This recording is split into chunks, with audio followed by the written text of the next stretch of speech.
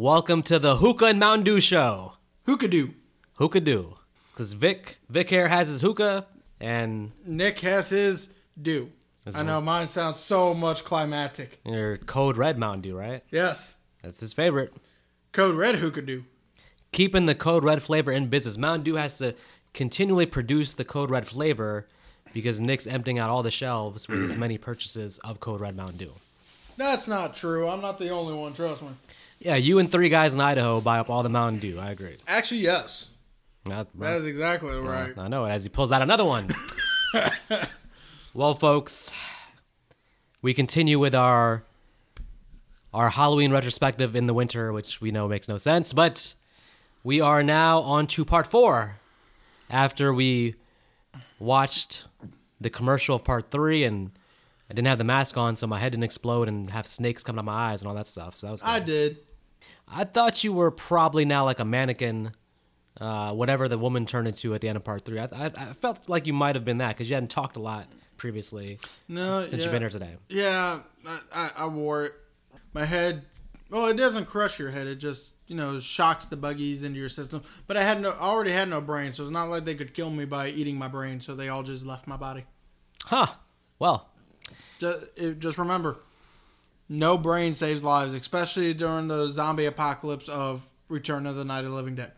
Fun facts, Nick. Thanks. Thanks for that update. So, Halloween 3, which was supposedly going to turn the series into an anthology series, but did not work. Didn't make as much money as they wanted. Didn't get the reception from the fans and critics they wanted. Probably didn't care about the critics so much, but the fans at the time didn't like it, even though, as we know, the fans have come around for the most part to enjoy it as a standalone different thing. But the creators, Mustafa Akkad, not really bidding war. Mustafa Akkad basically took over full control of the series at this point. Pretty much with Halloween 4, there's no involvement here from John Carpenter or Deborah Hill. It's all Mustafa Akkad, and his first thing was to bring back Michael. How? He blew up.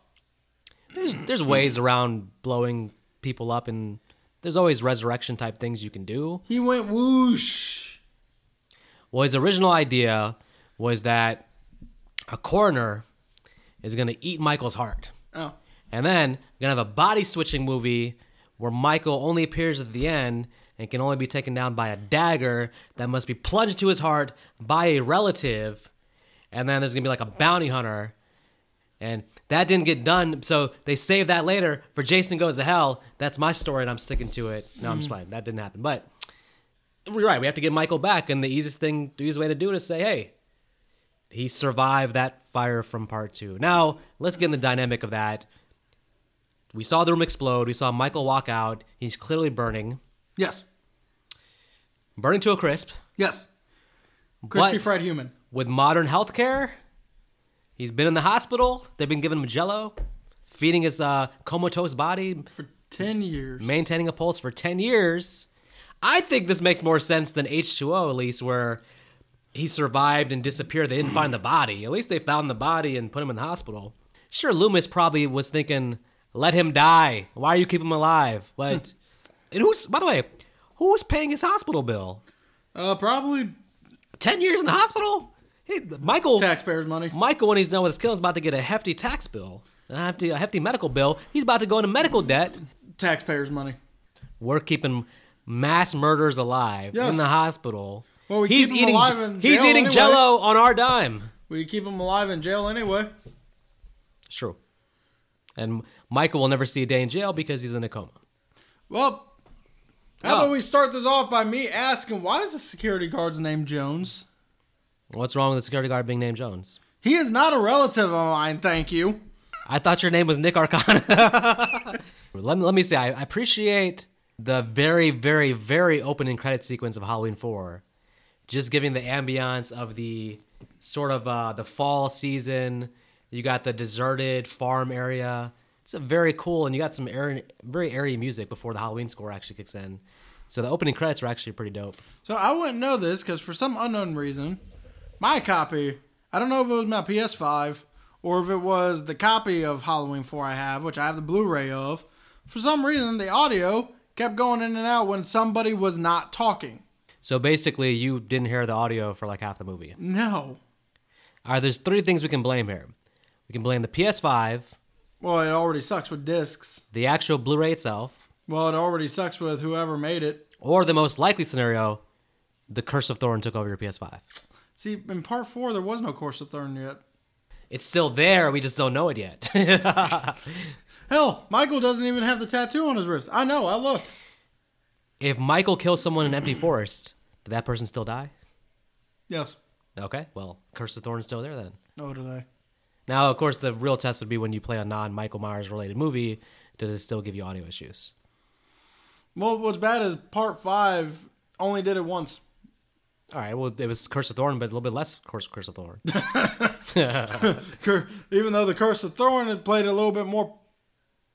You need to put on a happy movie like The Princess Bride and see if it skips or if it's audio problems. Then we know. I don't own that movie. We'll just find some Okay, happy non-horror movie, man. Okay, happy non-horror, Lethal Weapon it is. Well, Christmas just passed, so I would wait till next Christmas since it's clearly a Christmas movie, apparently. It is a Christmas movie. Oh, by the way, I'm not opening that can of worms with you right now. Bruce Willis claims Die Hard is not a fucking Christmas movie. Wow. But then again, this is Bruce Willis we're talking about. Well, society has already determined that it is a Christmas movie. There's no going back now. The toothpaste is already out of the tube now. All right, so toothpaste is out of the tube.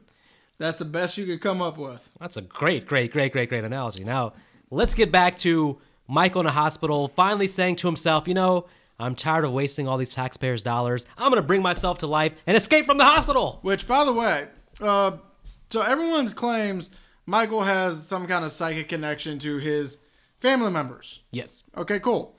Explain to me how it took a paramedic to mention he has a niece for him to finally wake the fuck up and kill somebody.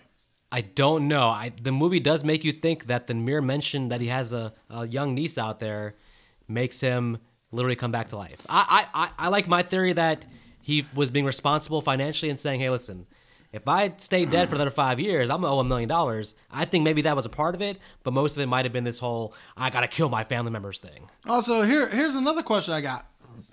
So, in this little scene, before Michael gets up and starts killing people, for some reason, when the doctor mentions, well, he has a little niece, what, is she going to be his ward? I'm like, for one, you shouldn't be letting anyone be this guy's ward. Because that means they are his caretakers. And that also means he will have proximity to his little niece to kill her. Yes.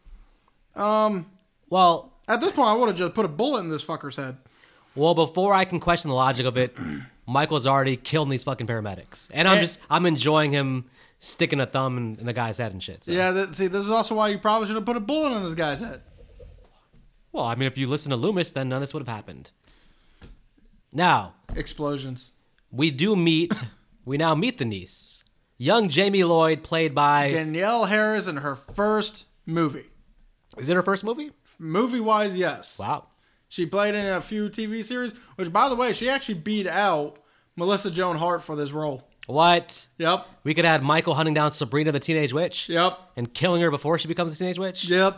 Wow. Nah, I think I prefer Danielle Harris. Same, because honestly, we probably wouldn't get Danielle Harris in today's standards versus what Melissa Joan Hart could have ended up being, but now she's more of a comedian. Well, who knows the chain events? Maybe you don't even get Sabrina if she does Halloween 4 and 5. She could have been pretty much our next Danielle. She could have been what Danielle Harris is now, just B-movie scream queen. Yeah, but I like Danielle Harris in Last Boy Scout, her brief appearance in Boy Meets World. I like her in a lot of other stuff too as well. So she has a dream about Michael. Yes. So there is, because she's never met Michael, so there is a mind connection because she knows what he looks like with the mask and everything. This is before he bought the mask. He's wearing the mask. He doesn't even buy the mask. He just steals them. Yeah, but before he has the mask, he's wearing the mask in her dream hair. Which, still don't know how this connection works, how it's supposed to work, because, like, I'm assuming she's getting this connection now that he's woken up. That part I'm fine with. Yes. Again, I would have assumed Michael would have woken up maybe when she was born, or maybe just not have been in a fucking coma. Because this whole thing where he has to hear that he has a niece, like he doesn't already know. Now, I'll say this. It is interesting if we say that the mind connection is more on her end and not his end. They do say in a coma state that sometimes you can still hear the outside world. You're in a coma, but you can hear it. So him in a vegetative state, it makes sense he could have actually heard the paramedics say that, and that could have awoken something. But maybe the mental side, the powers are just on her end and not his end. Although he's going to actually know exactly where to go to find his niece and everything. But. Yeah. Well, how about we get to a character that really should be dead at this point because he would have been center point of that blast, Dr. Loomis. Well, we were arguing about can Michael still be alive. At least Michael has some superhuman regenerative abilities we can rely on. And he wasn't the center point of the kaboom. He would not be in pieces. Dr. Loomis being alive is maybe a bridge too far, but we get to have Donald Pleasance back, and this movie would not be the same without him, so I welcome it, even though I'm like, he should have just exploded into like a million different pieces in part 2. Yeah, and then, Dr. Loomis finds dead mechanic, a dead woman, and he confronts Michael where Michael does horror-portation. He does disappear right out the garage. Yeah, like him and Michael are sitting there talking, and it is to be believed that when Loomis brings the gun up to shoot at Michael, Michael's still standing there, and then as the shots go off, he somehow dodges the bullets. Are we supposed to believe he jumped out of the fucking way? The man that does not even briskly walk towards his victims just jumped? He's quick as a cat and slow as shit at the same time. I don't know. I love this scene though because it's kind of first of all I like Michael with the bandaged face look. Yeah. Well, it's kind of eerie but kind of cool. And then I like this whole mini action sequence of like Loomis diving out of the way as if he's like Van Damme in Hard Target or some shit. Like I'm down for it. Like Loomis jumps 18 feet in the air to clear the explosion. So I'm all for it. It's kind of surprising considering, in fact, one of his legs is bum. Yeah, well, listen. When adrenaline hits, you can jump like Michael Jordan. So, also, are you ready? You're about to see a reoccurring character, the clown costume. The clown costume. This movie, it has a lot of fun nods to the first movie. Yeah, you can tell they actually respect the first one and are paying homage to it in many different ways. Maybe this is the mind connection. Jamie just happens to pick out the clown costume again. Yeah, and then Michael apparently is also in there at the same time, stealing a mask that I do not believe would be in that town.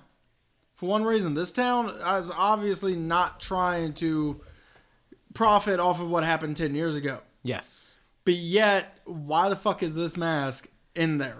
But is he stealing this kind of meta? Is he stealing a Michael Myers mask or is he stealing a William Shatner mask? No, he's stealing a William Shatner mask. But still, there may be so many Star Trek fans in that damn town that they went to a town hall and were like, let's vote on it. Do we remove all Star Trek William Shatner masks? And they're like, nope, let's not do it. No, if I was that store owner, if I saw those masks after knowing what happened there, I would have taken those masks, threw them in the fire. My question is, so there's one big complaint most people have about this movie, and I kind of second that. I hate this fucking mask. This is one of the worst Michael looks. Michael's look in this movie is like the one big terrible thing. He looks fucking weird. He has like shoulders, like his shoulders are padded up for some reason. Well, his shoulders padded, yeah, because his whole body also looks like he's wearing almost like a bodysuit, but the head doesn't match. And I'm just like, the mask just looks weird. I'm like, Michael, man, come on. My complaint is not that he stole the mask, but steal a better mask, Michael. Like, you're gonna wear that all the time? Knowing what he got with the mask, I would have preferred the bandage look for the entire movie. Right. Just stick with the bandage look then. Well, here's a character I feel like should have gotten his own show just from the way he was talking, because it sounds like he has a lot of adventures ahead of him. Mr. Sayer. Oh, yeah. The one that picks up Loomis. I mean, spoiler, this is going to be my favorite scene. It's just so random, but it's like such a good scene. And the guy, so wholesome. And honestly, the way the guy's talking, I'm like, shit, what the hell has he been through? I want to see that. There's a draft of the screenplay where he's in more of the movie. He ends up coming with Loomis to Haddonfield and ends up getting killed by Michael, though. So maybe it's left better as a mystery. Yeah. But him singing and just Loomis's wholesome look. This is a great standalone scene in the series props whoever wrote that in. Well, we have a new sheriff in town. Oh, and by the way, no props to the young people that left Loomis on the side of the road. That was just cruel, man. Yeah, fuck young people. An old man limping, and you're just like, you see how happy Loomis looks when they first stop, and then his disappointment when they drive. I love his face, actually. It was more like, are you fucking kidding? Because he was so happy that they stopped for him, and then just cruelty. No, but now we got a new sheriff, and by the way, that sheriff also has a daughter. Gee, I wonder what's going to happen to the daughter. Sheriff Meeker is a badass. And just like Brackett, he has no problems making sure the town is safe. The sheriffs in these movies are always very competent. At least until the next movie. Well, alert. We're not going to get into part 5 Meeker. We're only going to address part 4 Meeker. And one of my favorite new characters introduced in the movie is Sheriff Meeker, because he immediately takes Loomis seriously. Immediately is like, all right, we don't want a repeat of what happened 10 years ago. The movie actually, it's not a remake of the first one, but it has the same beats. If you think about Michael escapes, Michael's heading back, Loomis comes back. Loomis first thing goes to like the police station to like alert the authorities. It has the same kind of feel as part 1 to a degree.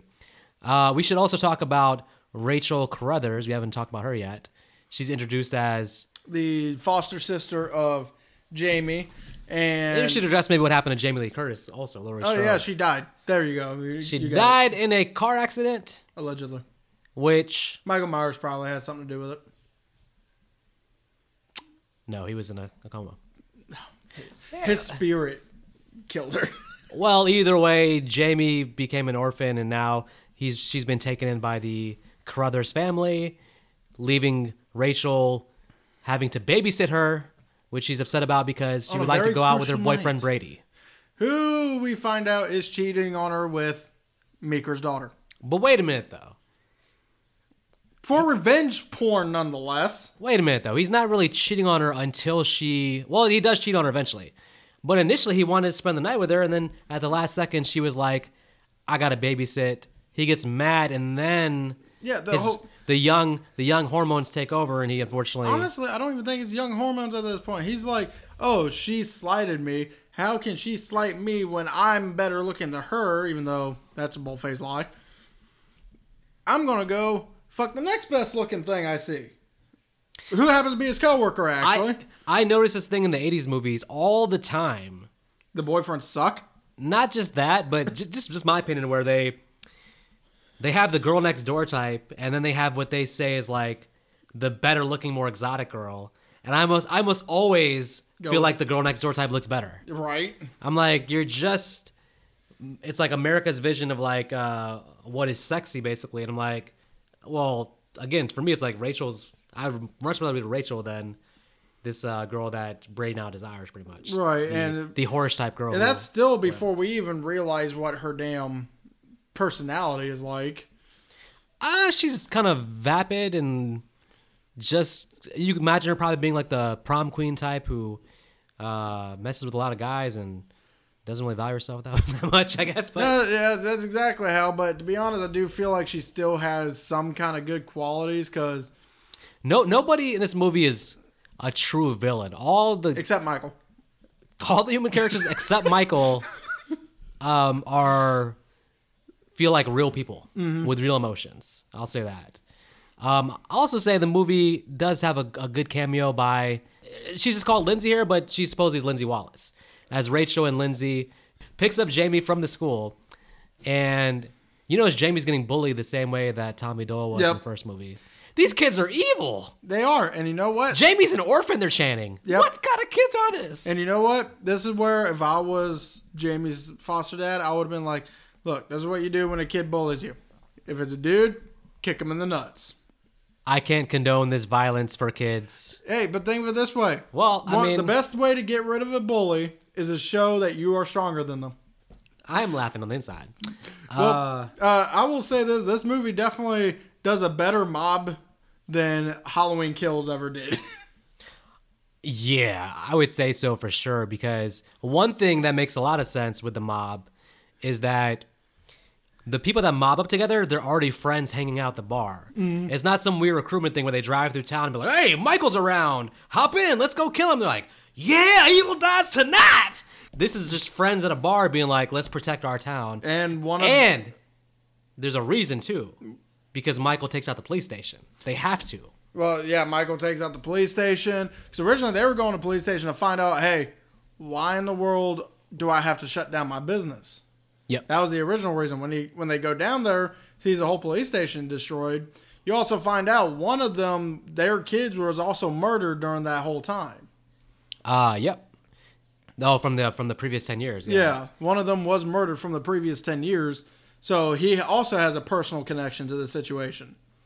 Yeah, and Michael taking out the police station is probably the first time we get a glimpse of, I would say that's the first thing Michael's done in the series that's kind of like, not superhumanish, but kind of like, ooh, well, he took out the entire police station? This is obviously a different Michael from the first movie. Yeah, because he definitely wanted to make sure, hey, the police gave me troubles last time. I'm going to make sure they can't this time. So the director said that he wanted everything to make sense. He said that Michael, but he takes out this guy at the electric plant that knocks out power all over town. Very systematic, strategic by Michael. I feel bad for the guy just doing his job, but he's like, now you just stand there and don't move. Right, I'm just like, I'm going to go call the cops. You don't move. It's like, dude, I thought you wanted him to leave.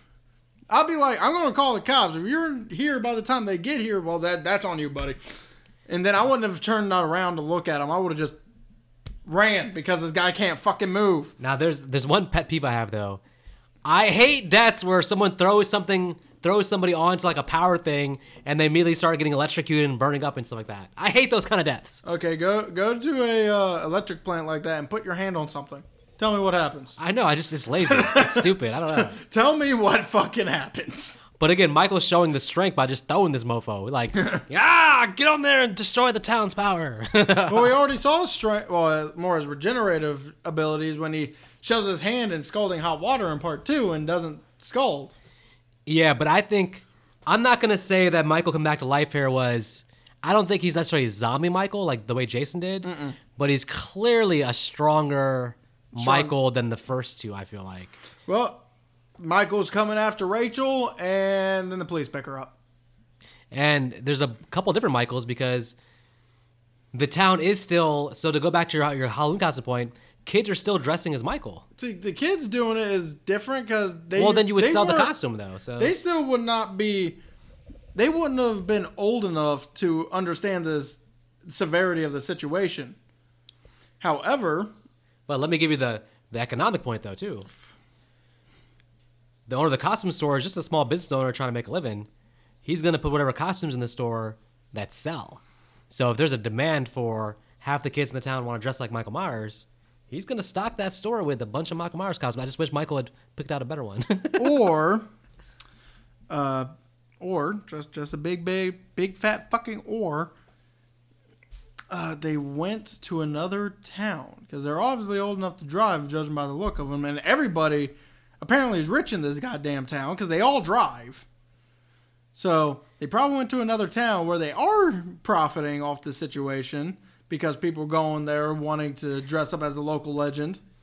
Maybe, but why that doesn't work is because Michael stole the mask from the town in the town store. So we already know there's a costume store that has the mask. Well, yeah, and that costume store is a jackass. Well, he's making money. he sold out a Michael Myers costume. What are you talking about? I guarantee you they stole the mask just like Michael. Do you think Michael stopped at the register and went, oh, by the way, I got paid for this? You think these little... Pulled out a Visa Express card? You think all these 16-year-olds can steal? Get out of here. Apparently, if it's easy enough for Michael to do it. No. He's a big motherfucker. You're telling me you're not going to pay attention to him? You're going to great lengths to not admit the truth. They sell Michael Myers costumes in this town, and many people buy them, and they're clearly going trick-or-treating as Michael Myers. There's a high probability for a Ben Tramer situation part 2 where the cop runs him over. Speaking of Ben Tramer, there's a scene in this that reminds me of Ben Tramer a little bit. We'll get there when we get there. Because that's actually probably one of the only parts of this movie I actually did not like because it was fucking stupid. Rachel is taking Jamie trick-or-treating, but they do get picked up by the police. Yep. And they're kind of informed a little bit about what's going on. They go to the sheriff's house where they get armed, or not everybody gets armed. Are they? Well, first of all, we should acknowledge that the irony going to the sheriff's house is that the sheriff's daughter was the one who was messing with Brady. Yep. So now Rachel's stuck in a house with basically. Now you just found your cheating boyfriend, and now you're like stuck in a house with them. Yep. And he's in awkward. attic. He's in the attic getting ready in case someone comes. Kelly, for some reason, still running around in her shirt and panties.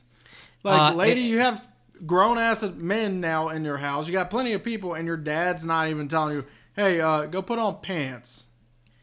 Yeah, that was pretty disrespectful on her part. But yeah. but Mika and Loomis leave, and there's one cop left standing guard. And personally, I think that's going to scare Mike away. He's not coming to this house because that one cop is sitting there on the rocking chair with one gun. I think the movie's going to end now because I think Michael's like, oh, I can't get in that house. It's over. Nah, I feel the same. He's just going to blow He's just going to blow the guy's head off. Even though when Kelly finds the body, it's not Michael. It's Deputy Logan. Oh shit! Wow. How did Michael get in? I don't know, but he's in, and now I think that I'm about to like this death with Kelly because, sometimes people say that guns don't kill people. People with guns kill people. Well, in this case, it was both. Yep. Michael was like, you want gun control? Take away the bullets. I'm going to just stab motherfuckers with the gun. Yep. And this also feels like, again, superhuman Michael. Yeah, because good luck trying to stab someone with a blunt object like a gun. But anyway, so the cavalry's going to be there in 35 minutes. Ah, well, that's great. I mean, that's great for the people in the house. Sort of. And then we find out, even though Brady said he can shoot, he doesn't obviously know to count his shots of a double-barrel shotgun. Tell me, Vic, how many shots are in a double-barrel shotgun? I don't know. 2. Thank you. So the 2 times he shoots at the fucking door and then is surprised to find out he is empty. Yep. There's I love this scene, but there's a couple problems with it. One thing is that, because I do see this as like Brady's redemption arc. Ultimately, Brady did care about them because he's basically sacrificing himself here. But was it a needed sacrifice? Why didn't you just run, Brady? Why are you so determined to fight Michael? You have a clear... Michael's not in front of your entrance. You have a clear exit strategy here. But when the gun doesn't work, now you're like, I'm just going to fight him. It's like, okay, we appreciate your sacrifice, but why? I don't appreciate the sacrifice because, to be honest, it feels negated because because Michael ends up reaching them almost immediately after. Like, the girls didn't fucking run. Well, that's not his fault. He's telling them. He's like, run, Rachel. Get in the attic. Go. She's just like, no, Brady, don't. I think that Brady should have ran with them, of course, because, again, this makes no sense. He stays and fights Michael. Especially since Michael walks slower than a damn tortoise. Still. It was really unnecessary for Brady to basically do a suicide mission here. It's one story if they were trapped and he was giving them time for the girls to run around while he was dying, but I appreciate the writing because the idea here is that it would be very easy to make Brady like a cheating, hateful character, but he does the right thing here, I guess, theoretically, in terms of just sacrificing himself.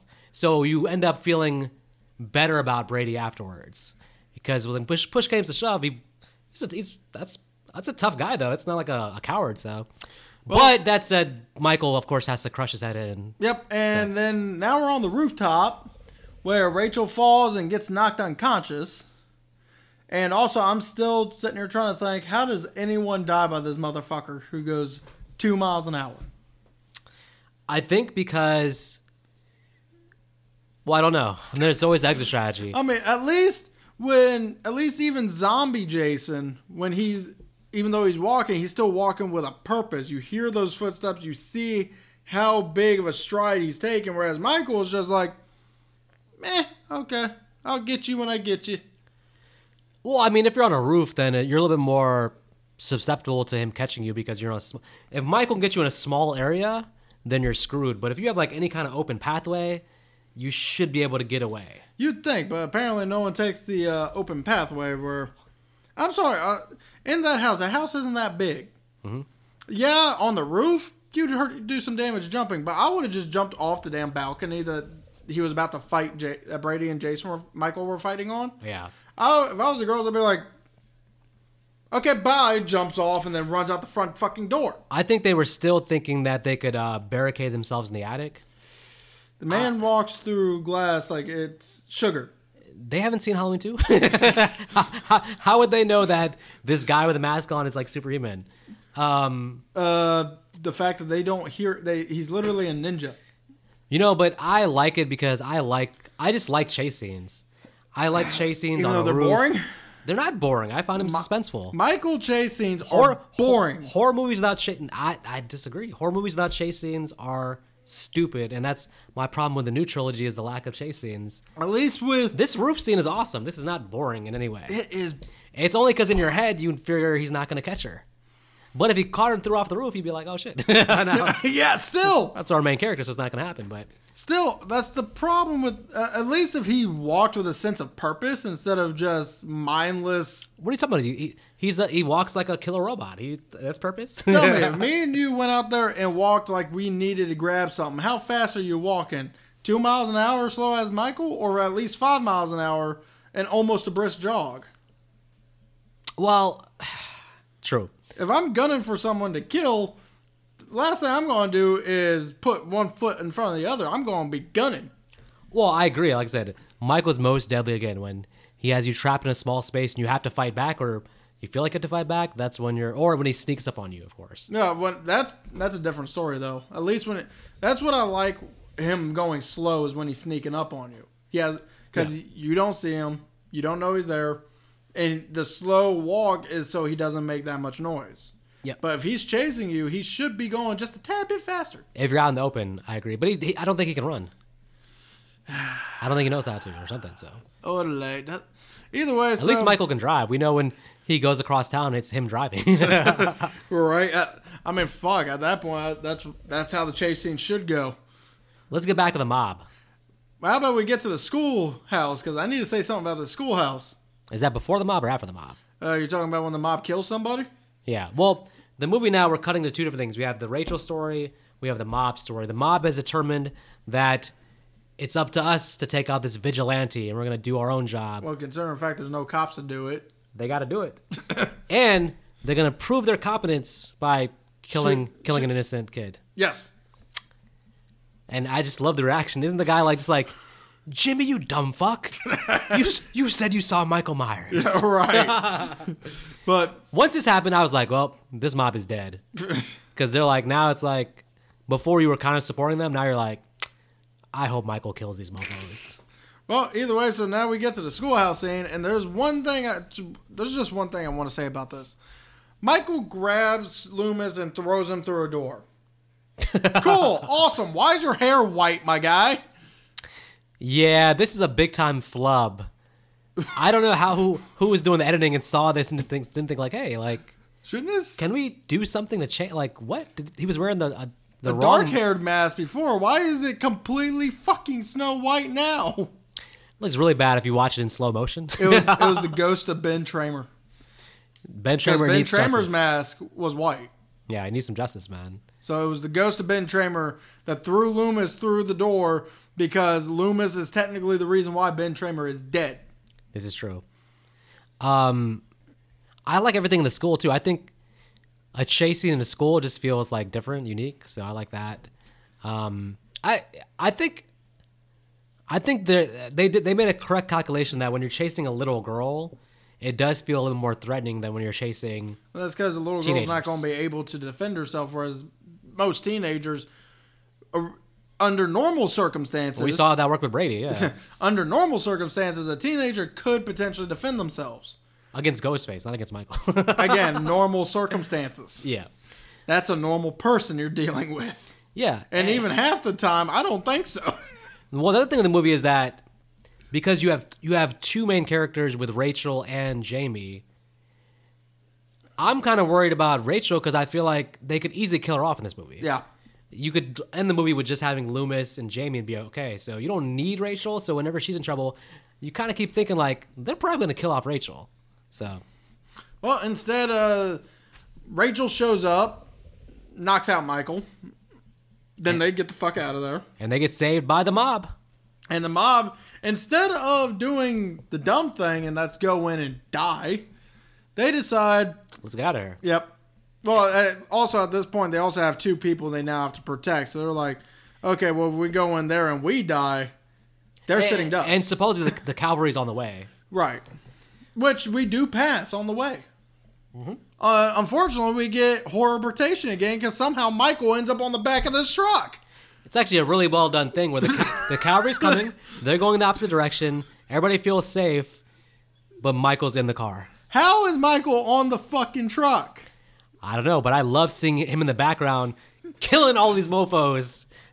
And especially what happens to the main mob. Oh, guy. Earl, yeah. Oh my God, he he gets it bad. Jesus. Now I'm just like, fuck you. And then, yes. And then this drive goes on a little too long for me because she's trying to swerve to get him off. I'm like, hey, Rachel, you got brakes. Hit the brakes. Rachel, hit the fucking brakes. We don't really see Rachel drive in the movie. Maybe we do, but was Lindsay driving or was she driving? I don't know. But I think Lindsay was. Yeah, so maybe Rachel can't really drive because... Well, apparently, because instead of hitting the brakes, until the end of it, of course, she decides to try and swerve multiple fucking times. Lady, all you're doing is making it where he can't grab a hold of you. Cool. You can make it to where you can get off the damn truck, though. And then he slams his head into the windshield like, hey, what's up? Like, that gave me a laugh. Because that stupid-ass mask just all of a sudden... smashing into the windshield. I'm like, fuck you. I still don't understand. That mask is the worst looking thing I've ever seen in my life. That mask is the reason why that scene is so fucking hilarious, though. All right, let's get to the demise of Michael in this movie because... he gets shot. By a firing squad, though. Yeah. And this is not, I shot him 6 times. This is 55 bullets at least. So, to be fair, I think only 6 actually hit him. These are powerful weapons, too. They're powerful weapons, but they're aimed by stormtroopers. I just dig Sheriff Meeker a lot. So Sheriff Meeker's bullets were probably the only ones that went in. Yeah. But granted, the gun he was using, again, should have probably blown holes in Michael instead of just dropped him down in the face of the earth. Well, I think that probably that's a good ending for Michael. And the ending is pretty bold and could take the franchise in a whole new direction. Jamie Lloyd killed her mommy. The prophecy fulfilled. When she bought that clown costume, yep, she basically put herself as the next maniac killer. And you can only think of Loomis's reaction of like, oh no!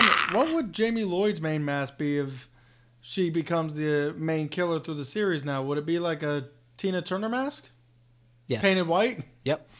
Okay, so she's going to have like an afro just running around? No. Actually, let's take that out. That sounds like blackface / whiteface. Well, I mean, what other famous female character would they have made masks of back then? Madonna? Isn't that the same fucking thing? Okay, so I wonder what mask she would have. Would it be like a Madonna mask painted completely white?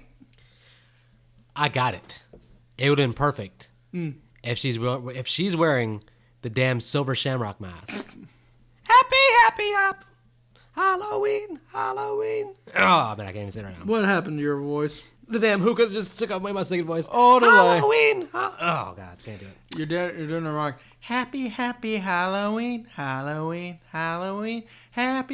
Halloween. You're all gonna die. I just got stuff to get that as my ringtone.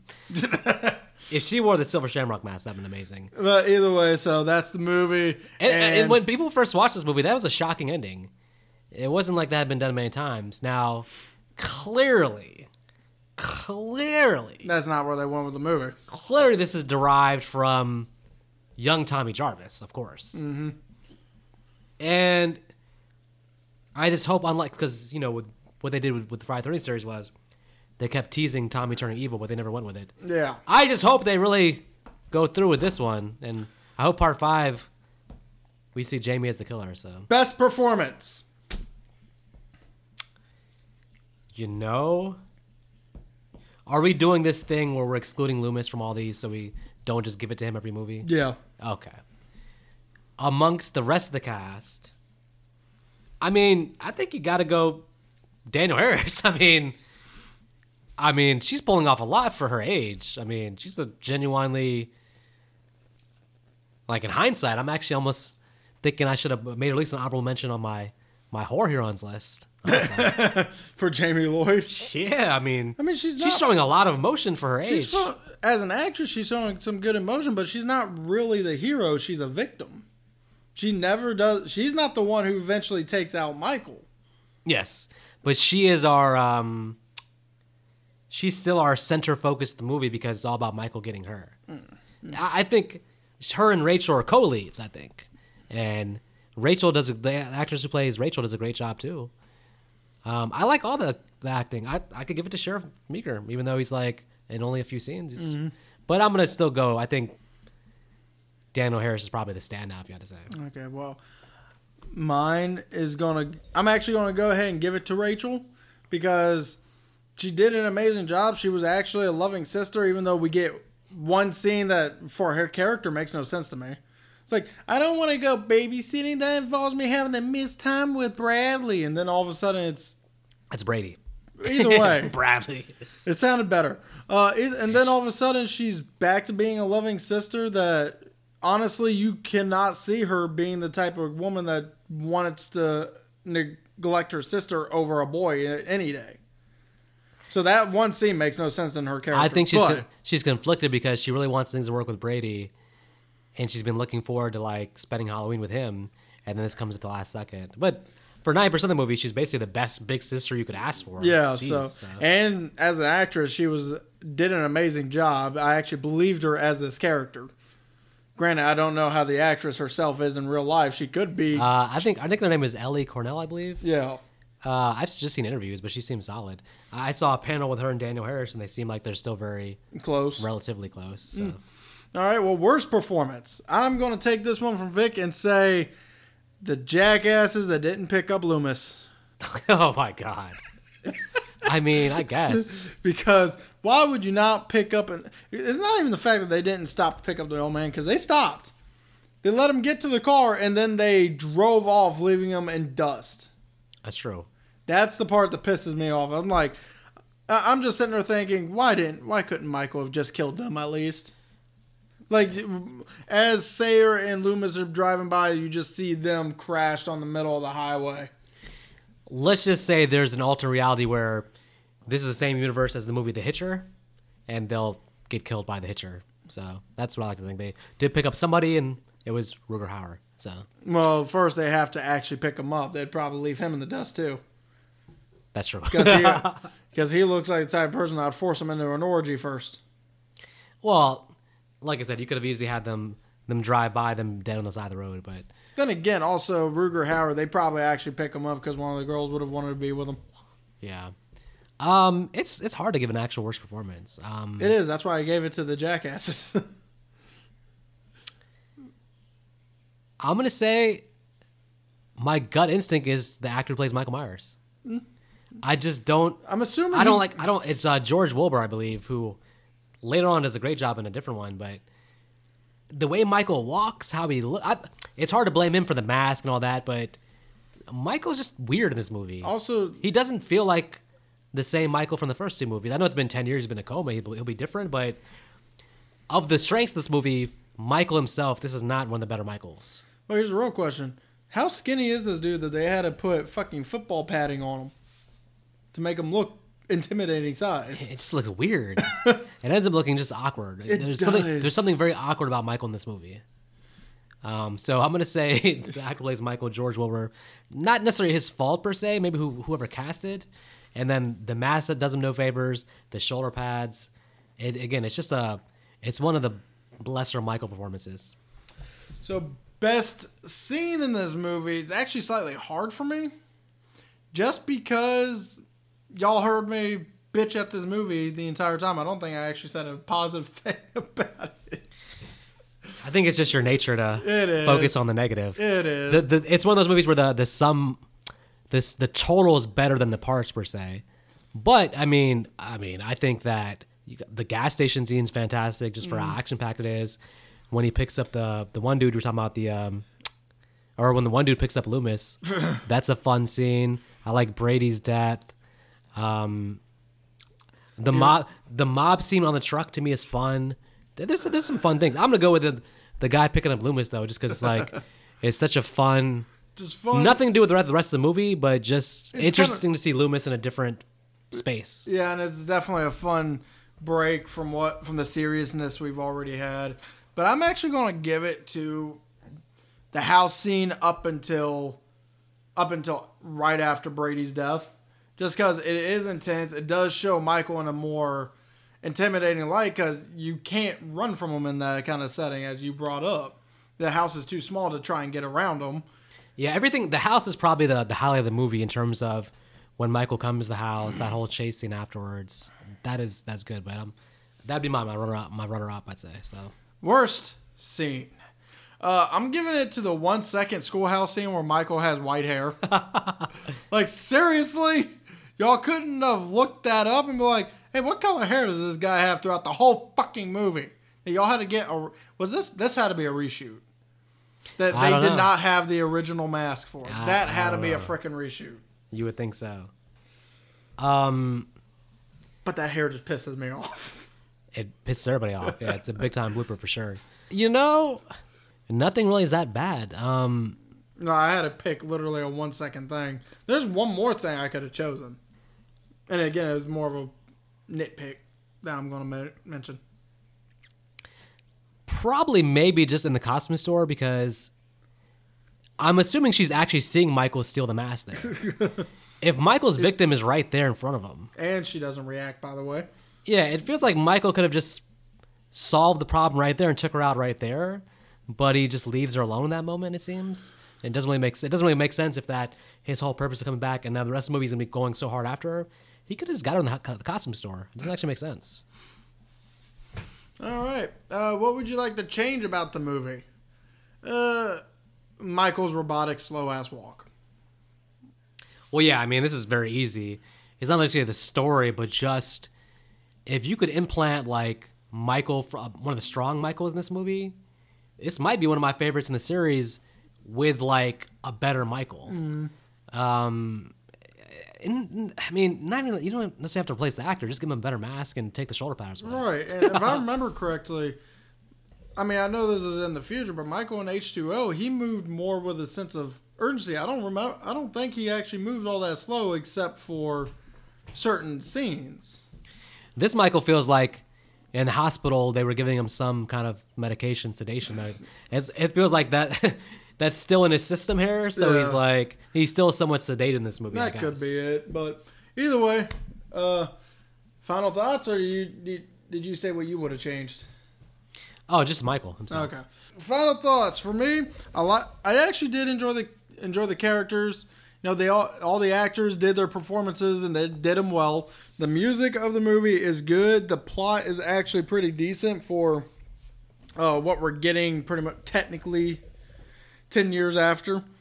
Which I think this did come out 10 years after the original, right? Yep. Yeah, so exactly 10 years. Yeah, so the plot does continue on from what we got from parts 1 and 2, and it, for the most part, retcons it just fine. And the only problem I have is Michael looks weird in this. The mask was fucking shitty.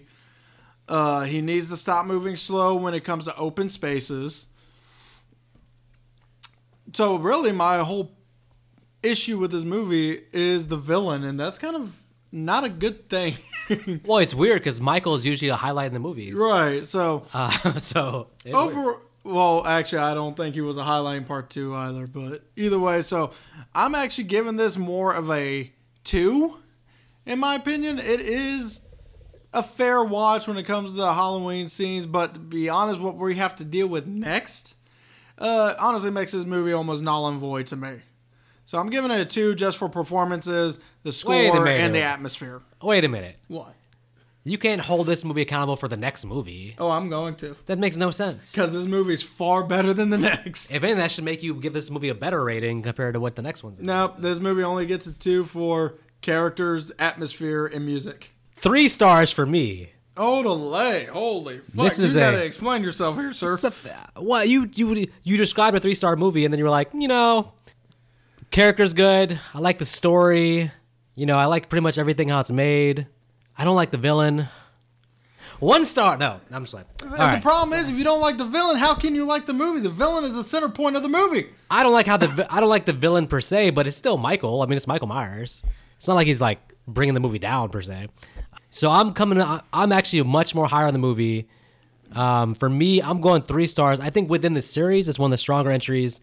I think I realized that I like it better than part 2, and I gave part 2 like 2.5 stars. I think I gave part 2 what? Probably. I think I just got it as 2. I think probably 2 stars. Yeah.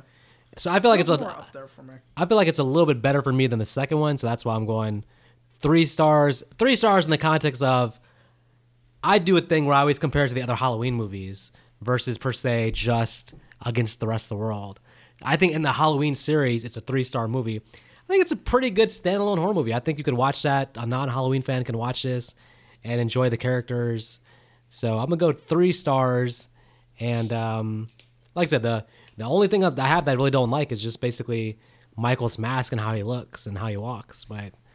But this movie is like Michael's almost like a side character. This movie's more about the other characters. So I'm all for it. 3 stars. And on that note, you don't have to go home, but you do got to find yourself a local pizza joint. Make sure you get yourself some pizza. Put a little bit of dash of hot sauce or crushed red peppers, whatever you prefer. And get some wings while you at it. Pizza and wings are good, Nick, but you're better off getting some green milk from Nilbog. And on that note, Vic just told you all to fuck off. Just because I like a certain type of food doesn't mean you got to say I'm telling them to fuck off. In all seriousness, leave us some comments. Tell us how you feel about Halloween 4. And stay out of Nilbog. And get ready because we're coming up with Halloween 5 next. I'm not here for that one. You will watch Halloween 5 and review this movie with me next week. I'm not here for that one.